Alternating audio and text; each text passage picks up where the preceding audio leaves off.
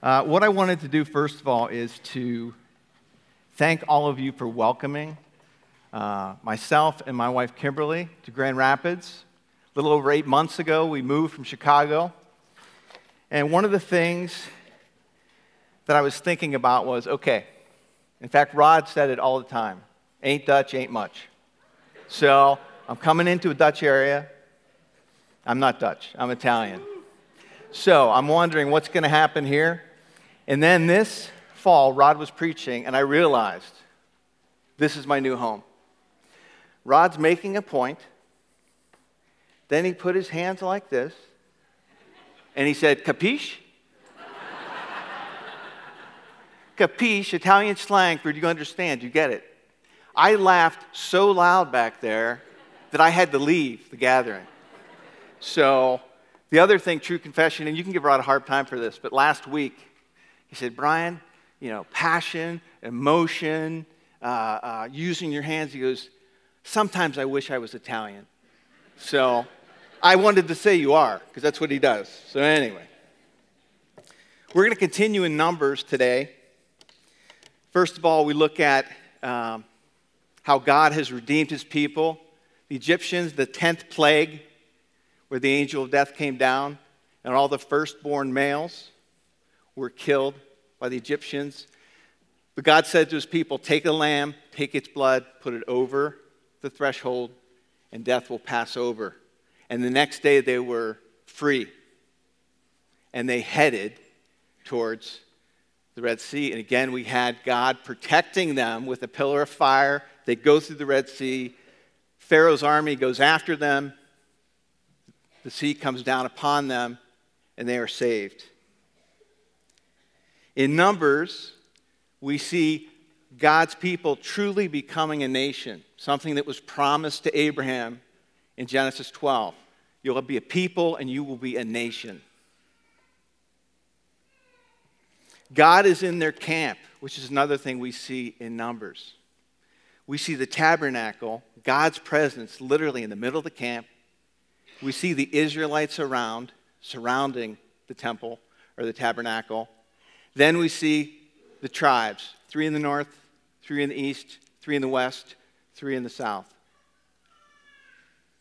We also know from Numbers 1 to 4 that this whole idea of counting has this lifting of one's head up. It's not a count the number of heads, but knowing the people, knowing the individuals, and saying, these are my people. Number 6, the Nazirite vow, this idea of having a time of holiness, of set apartness to God. And now we come to Numbers 6, 22 to 27. If you can please turn to that in your Bible. And please stand up for the reading of God's Word.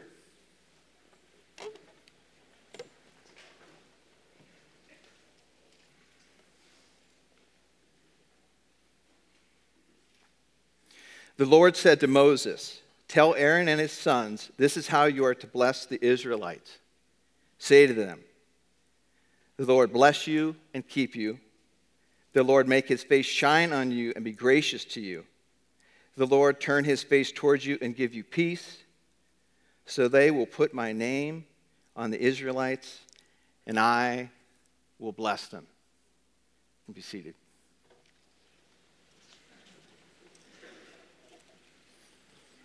Some of you may be thinking, okay, he just gave a benediction. Shortest sermon ever. Which means you might want me back quite a few times, or this is my last time. But what I've learned just by studying and talking to other staff and reading it is these passages are so rich. You can mine them. And what we'll look at is the Lord said to Moses first. That language, it's repeated. It's saying, pay attention to what I'm going to say. Aaron and his sons, this priestly blessing. Those priests stand in the gap between God and his people. This is a beautiful piece of writing, really a poetry, when you go to the Hebrew language. The first line has 3 words. The second has 5. The last one has 7. In the Hebrew context, numbers meant something. So 3 meant completeness, as we think of the 3 patriarchs, Abraham, Isaac, and Jacob. 5, protection. We think of the 5 books of the Torah. And then 7 meant perfection. During the time of the temple, this blessing was said twice a day over the Israelites, the morning and afternoon burnt offerings over the people. The Talmud says that at the time of the temple, the priests would raise their hands and make a sheen, or Hebrew letter, literally like this, which represented the abbreviation for the name of God. They would pray that blessing over them. In 1979, there was an archaeological dig in the Old Jerusalem. And if we can show that picture, in this archaeological dig, they found 2 small amulets or necklaces that were about 1 inch wide. It took them 3 years, because it was so delicate, for them to actually spread it out. This is what they ended up with. And on this is written the priestly blessing from Numbers 6. It was so important. It was at the time of it's the 6th and 7th century BC, the time of Jeremiah. This is the time before the exile of the southern tribes. So again, we see how important it is to them. In modern times, this blessing is said, when I was talking to Dan Mike, at a synagogue at the end of their worship time, several people will share this blessing. At the high holy festivals, a descendant of Aaron will say this blessing. Friday night, as Sabbath begins, parents will say this blessing over to their children. At weddings, with the canopy, the huppah, they will say this blessing. There's another photo that Kimberly and I saw. It's a synagogue in the Loop in downtown Chicago. And what you can see is the blessing. And if you get underneath the blessing in this sculpture, you'll see these hands of blessing reaching out. So that those that go into the synagogue, it's to say you are blessed. That priestly blessing. The bottom line is, I'd like us to say first and foremost, why is this blessing so important to the Israelites? Second of all, why should it be important to us? We're going to have some fun. All right. Again, first of all, the Lord says to Moses, tell Aaron and his sons, this is how you're going to do the priestly blessing. God was the source of this blessing, not the priests. In Canaan at that time, it was thought that the priest had this special power to evoke from a god or gods a blessing or a curse. That's not the case here. The word blessing that is used here in the Hebrew is barak. It literally means to bow down, to make yourself low, to lift someone high. And it's this idea that the Lord is making himself low and lifting up the Israelites, his people, his treasured possession. That's remarkable to think of. The God of the universe is voluntarily saying, these are my people, I will bless them. I think of an adult kneeling down to be with a child. Her name was, when she was 4 years old, Olivia Castles, this little girl. I have a picture of us, I'm kneeling down with her. And again, it is me saying, I'm an adult, I have power, intellect, etc., but I want to be beside you, I want to come down to you. So to think about that is amazing. As Christians, we see this same barak, this kneeling down, this bowing down, in a powerful way in the life of Jesus. Philippians 2, 6-8. Jesus, being in very nature God, did not consider equality with God something to be grasped for his own advantage. Rather, he made himself nothing by taking the very nature of a servant, being made in human likeness. And being found in appearance as a man, he humbled himself by becoming obedient to death, even death on a cross.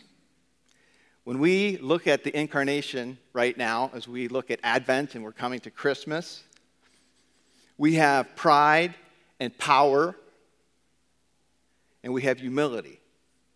First of all, the pride, the power, King Herod. King Herod was a powerful king. Kimberly and I learned that when we went to Israel this past summer. He had 11 palaces.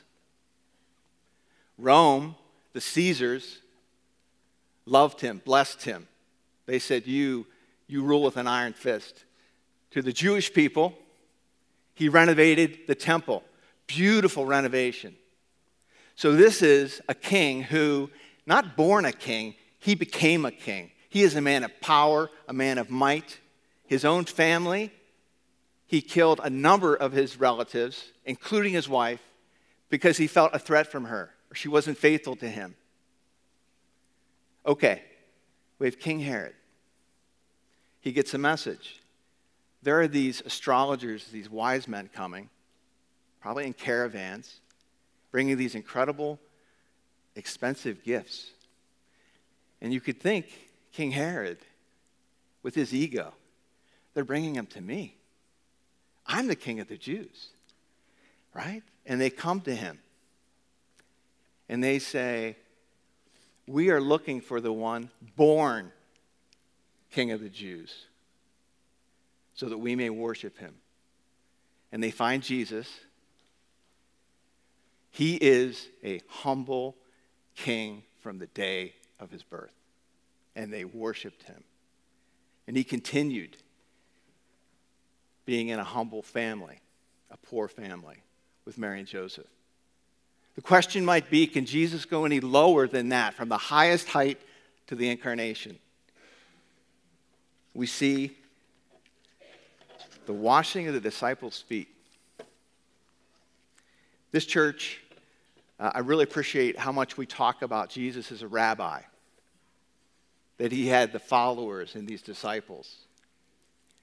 The night he would be betrayed, he knew this. He knew who would betray him, Judas. He gets down, he lowers himself, and washes their feet. That should shock us. God's Son would do that. And the question is, could Jesus go any lower than that? And then we have his betrayal, his torture at the Romans, and then he's nailed to a Roman cross, the most humiliating thing that anyone could have had done to them in the Roman Empire. Public humiliation.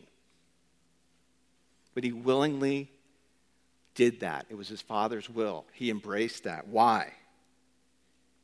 He is the ultimate price. He had to make himself low so that we could be lifted high. That we could know full redemption. Just as the great redemptive story in the Old Testament is getting away from the Israelites, or from the Egyptians, by slaughtering that lamb and the blood being on the post, this is Jesus shedding his blood on the cross. That is the king that we serve.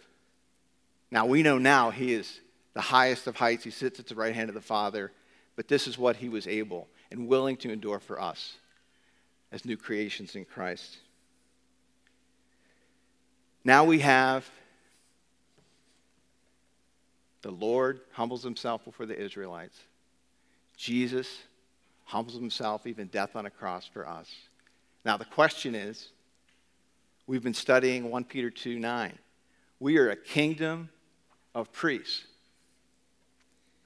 And the question is, how can we bless others in humility? Making ourselves lower so that they can be made higher. What does it look like? I don't know about you, and I confess my sin right now.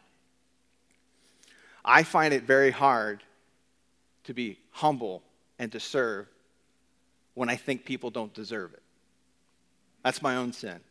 I judge people at times. And when you think of humbling yourself and your family, think of how much history you have with your family. We just had Thanksgiving. Some people, it was an amazing time. Other people, I'm taking off Monday. I mean, this is just, I can't believe it. Everyone knows what buttons to push, right? Sorry, this is my family. My mom's going to listen to this at one point, so sorry, Mom. But there's all these buttons that people push. How can I, in humility, serve my family? Your neighbors. What does it look like in your neighborhood, in your corner? Your coworkers. What does it look for you to be a humble servant to your coworkers? At Crossroads, what does it mean for us to serve one another?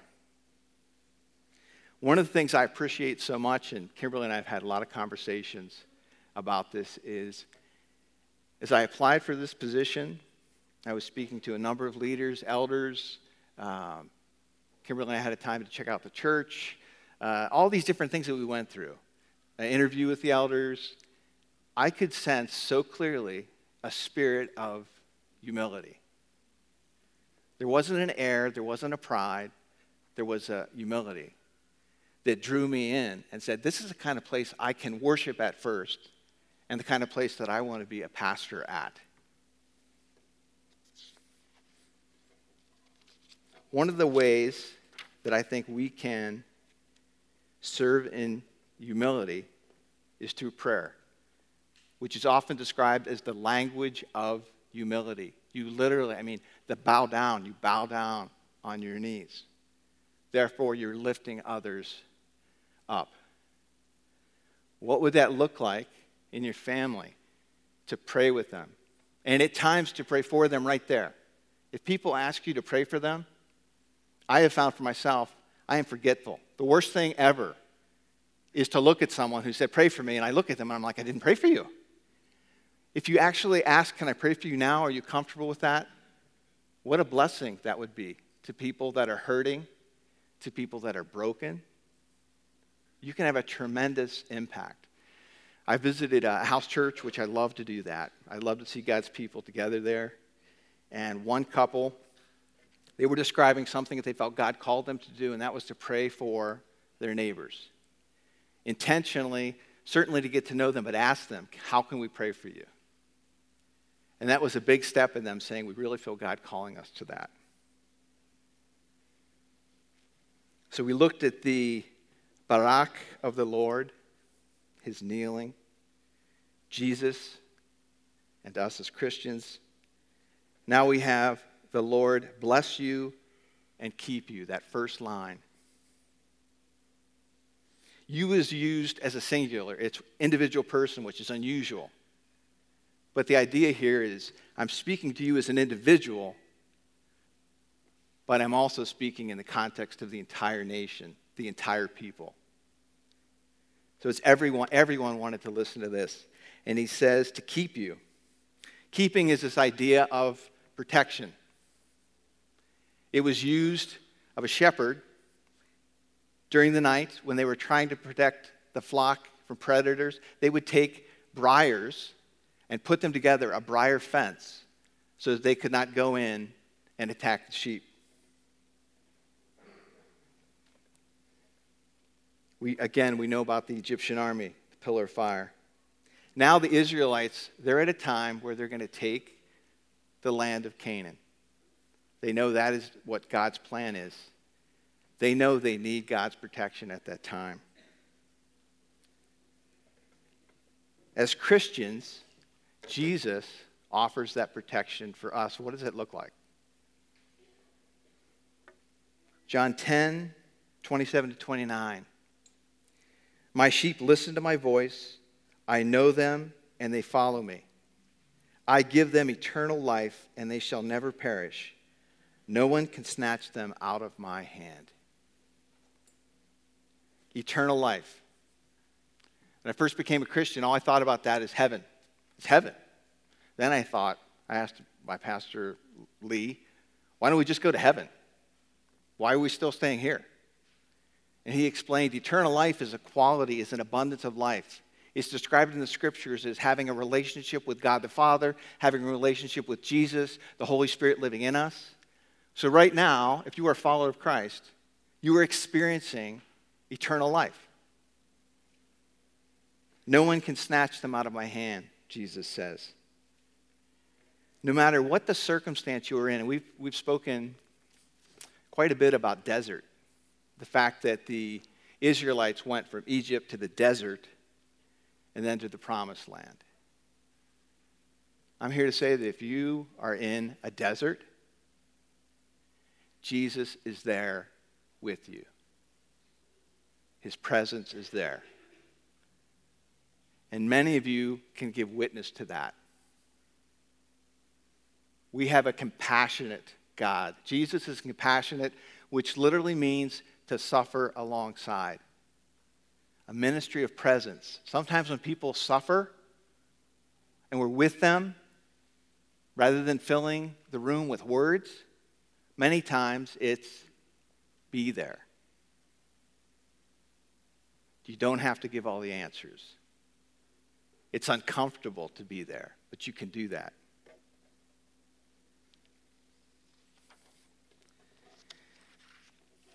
Another protection that Jesus offers us is from the evil one. And he's described as a roaring lion seeking someone to devour. Ephesians 6, we're all familiar with this, the armor of God. Just to read a few verses. Finally, be strong in the Lord and in his mighty power. Put on the full armor of God so that you can take your stand against the devil's schemes. For our struggle is not against flesh and blood, but against the rulers, against the authorities, against the powers of this dark world, and against the spiritual forces of evil in the heavenly realms. Do you believe that?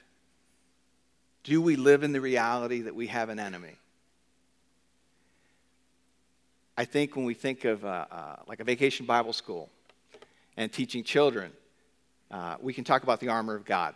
We can put it in a song. We can give motions to it. I was asked by my home church, would you teach vacation Bible school on Ephesians 6? I said, if I'm going to do it, I'm going to do it right. So I grabbed one of my college students. I said, hey, you work at medieval times. You know how they do the jousting? I want a full outfit, man. I want the whole 9 yards. If you want to come up to my office at some time to say hi, I have a 4-foot sword that's a claymore, a Scottish sword. So people are like, why do you have that? But anyway, armor of God. So I was Sir Brian the Knight. I had a cheesy accent. Sir Brian the Knight. I had my big sword, and I went through the armor of God. But then I came to a point where I was at a crisis. I said, how much should I mention to these kids? You know, they're going in first grade through 6 about the evil one, about the devil. Is it too much? So I take my knight's costume. I go into the bathroom. I have a big suitcase I put everything in. So in the middle of me putting everything in, first of all, this 5-year-old boy walks in. Well, first thing I'm thinking is, guess what? This kid's going to scream. Like, I'm going to be taken away. So I was like, hey, how you doing? It's okay. So this little boy says to me, I didn't ask him about this. He says, do you know that the devil is real? I said, yes, I do. He said, do you know that Jesus beat him? And we don't need to be afraid. That was my answer. That was the next day that I went in and taught those children. Again, do we believe in the spiritual battle? Scriptures are filled with this idea. One of the areas that I wanted to mention that I think these forces, the evil one has a real stranglehold on, is pornography. It is something that can disrupt the lives of men, their families, their marriage. I taught at Wheaton College, so I would have students come and talk to me just about life. I would say 75% of them would say, you know what, I've been exposed to pornography through the internet. through my smartphone. I'd say 50% of them said that it's a continued struggle. So what I would share today is, this is a spiritual battle. As one friend told me recently, this is war. Do we believe in the armor of God? Do we believe in the power of prayer? Do we believe that we need to come together as brothers for this? I just want to encourage you with that and challenge you really with that. Okay, Israel protected by the Lord. Christians protected by Jesus.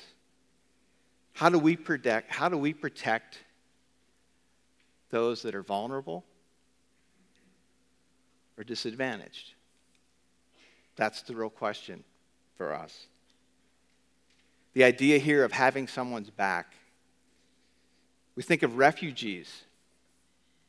Can we even put ourselves in their shoes? They leave with nothing. They have their passport, maybe a little bit of money, nothing. They're relocated to an area where they know no one. The jobs that they had are no longer there. How can we come alongside the refugees, the immigrants? Hospitality is a very strong word throughout the Old and New Testament, and the meaning is to love the stranger. There's another word that means to fear the stranger. And the desire is to see Crossroads be a church that loves the stranger, welcomes the stranger. Orphan children, there's a Crossroads orphan ministry. This is what I got off the internet. To educate, encourage, and support families as they consider and pursue international or domestic adoption and foster care. That is something that Crossroads has put a stake in and said we will care for them. Think of your neighbors, especially those in under-resourced areas. How can we offer them protection as they're vulnerable? The last one I would add would be those with mental health conditions. These are people, many of them, family has abandoned them or just said, you have to do this on your own. Can't hold a job, financially poor. You know, that is an area too in our world and those individuals that I think we can reach out to. So we have the Lord bless you and keep you, protection. Make his face shine upon you and be gracious to you. His face shine upon you. God is light. So this idea of a star. You look up in the sky. I'm an astronomy geek. You look up in the sky, actually have a telescope, and you can tell the difference between a star and a planet. Very easy. A star, you have the twinkle. The star is giving off light. It's giving off energy. So you see that twinkling. If you look at a planet, the light is steady because the sun is giving off light. The planet is just reflecting that light. And God is that light. C.S. Lewis, I love this quote. I believe in Christianity as I believe that the sun has risen. Not only because I see it, but because by it I see everything else. So God spreads his light into the lives of people. He does this, and it says, be gracious to you. He is gracious to them.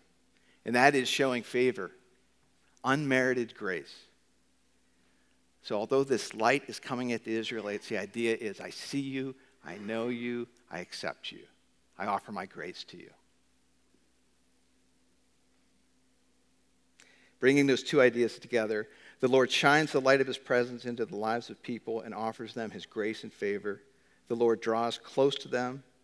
I see you and I offer you grace, not shame. As Christians, Christ's light shines into our lives. First of all, when we came to faith in Christ, when you say I'm a follower of Christ, there was a time of darkness. There's a time when you were controlled, in a sense, by sin.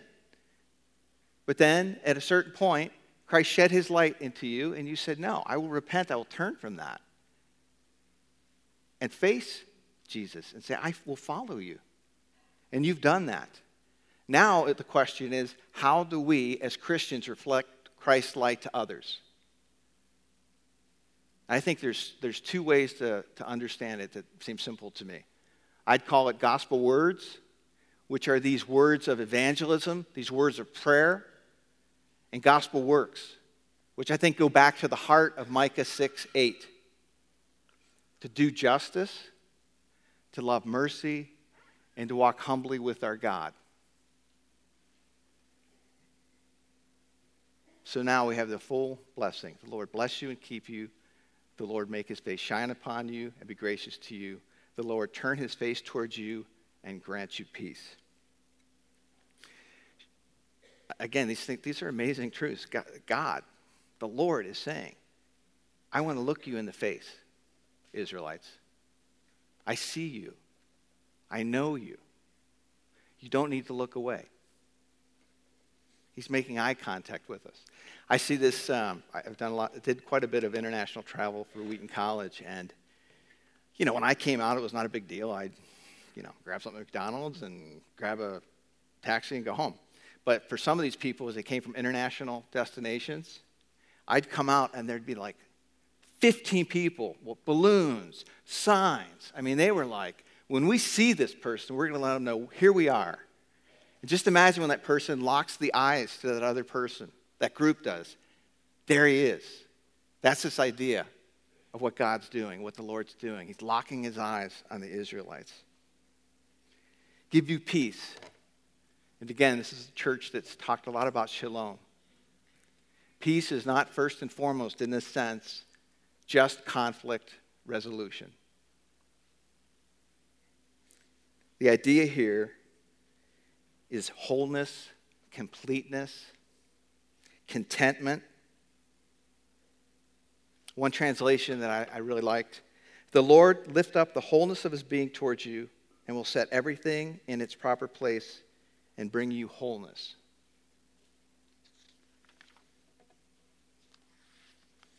As Christians, we offer this wholeness through Christ, especially by that first wholeness that happens as people come to faith in Christ. One story. The more you get to know, you'll be like, Brian, let's tell more stories. One story, there was a couple, Mike and Liz. Liz worked with my wife, Kimberly. And I knew Mike and Liz living together. I knew that they were not involved in a church or a faith. Kimberly's like, hey, Liz asked if you could perform the wedding ceremony. And immediately I'm like, what are you doing? I'm busy. Why would you do that? And my wife very lovingly said, basically, just suck it up and go do it. So, which I need a lot of. So I met them at a coffee place, and I thought, you know what? Mike had long hair, tattoos, the whole thing. The Harley. I look like this, right?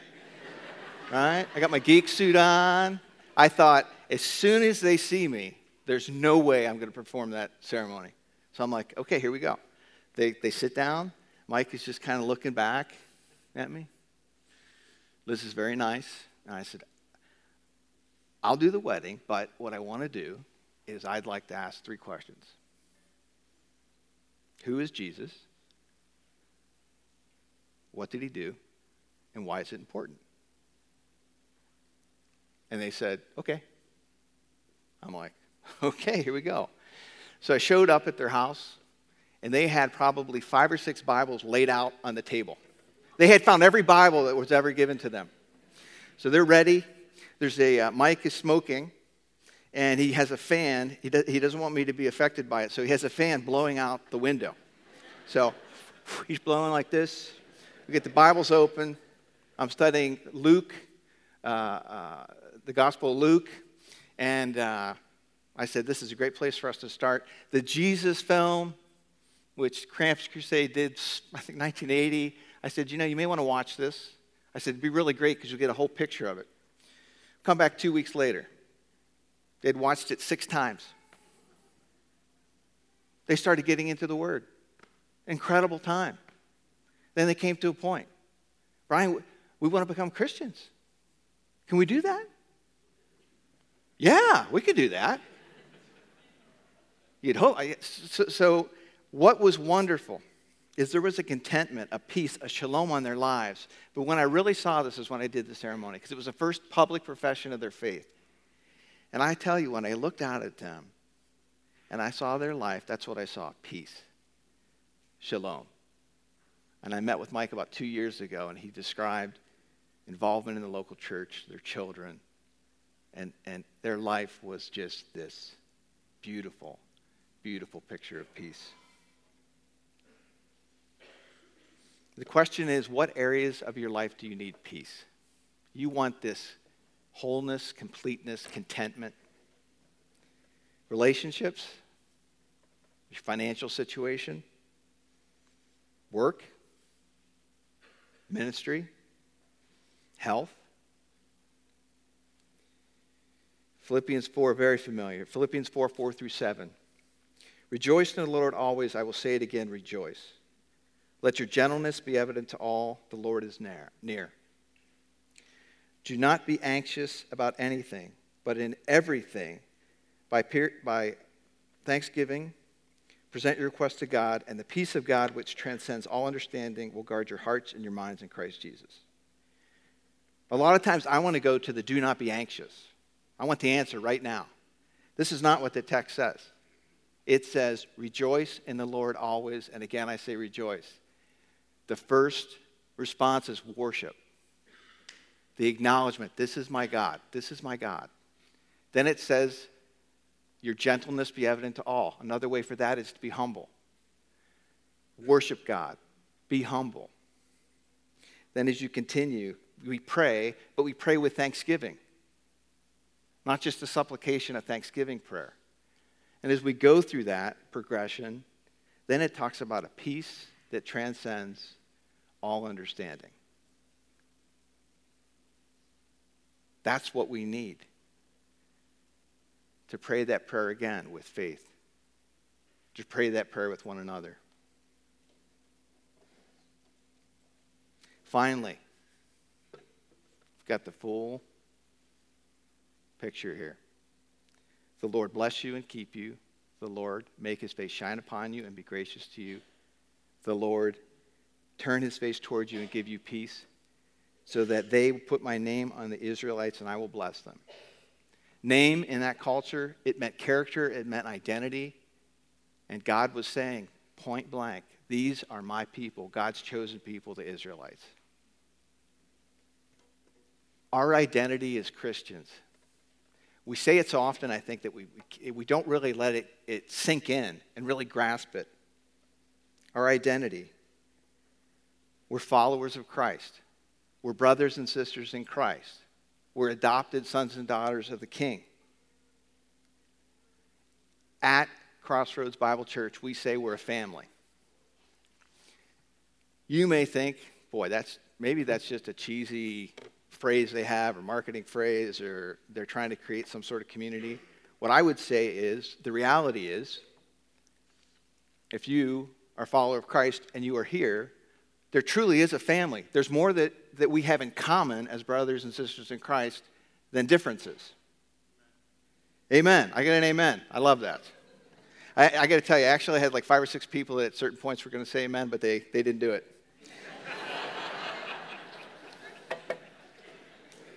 I think that's sin. I'm going to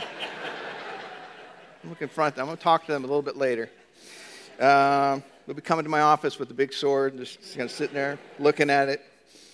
And the great thing about this is it's not just we're brothers and sisters here. We're brothers and sisters within Grand Rapids. In the United States, I think of a time at Wheaton, we went to visit it was actually a state penitentiary in Louisiana called Angola. 5,500 prisoners, no parole. There was a cemetery there that just covered so much ground. You come there, you're going to die there. What we saw, though, is that we went to a classroom where a seminary was there, and these individuals would go through 2 years of seminary training. And for each of the 5 divisions of the prison were thriving churches where there was worship, where there was word, where there was prayer. We thought, of course, we're going to bless them. We're coming to visit them, the prisoner. And of course, the blessing we received there, God is alive and well at a place like Angola. And also internationally, last week, we heard from a brother just talking about the church in South Africa. And again, you can talk to Matt and Jeremiah about what God is doing all over the world. The final picture I want to give you of your identity in Christ is from Revelation 22:4. The throne of God and the Lamb will be in the city, and his servants will serve him. They will see his face, and his name will be on their foreheads. That is what we are heading towards for all eternity.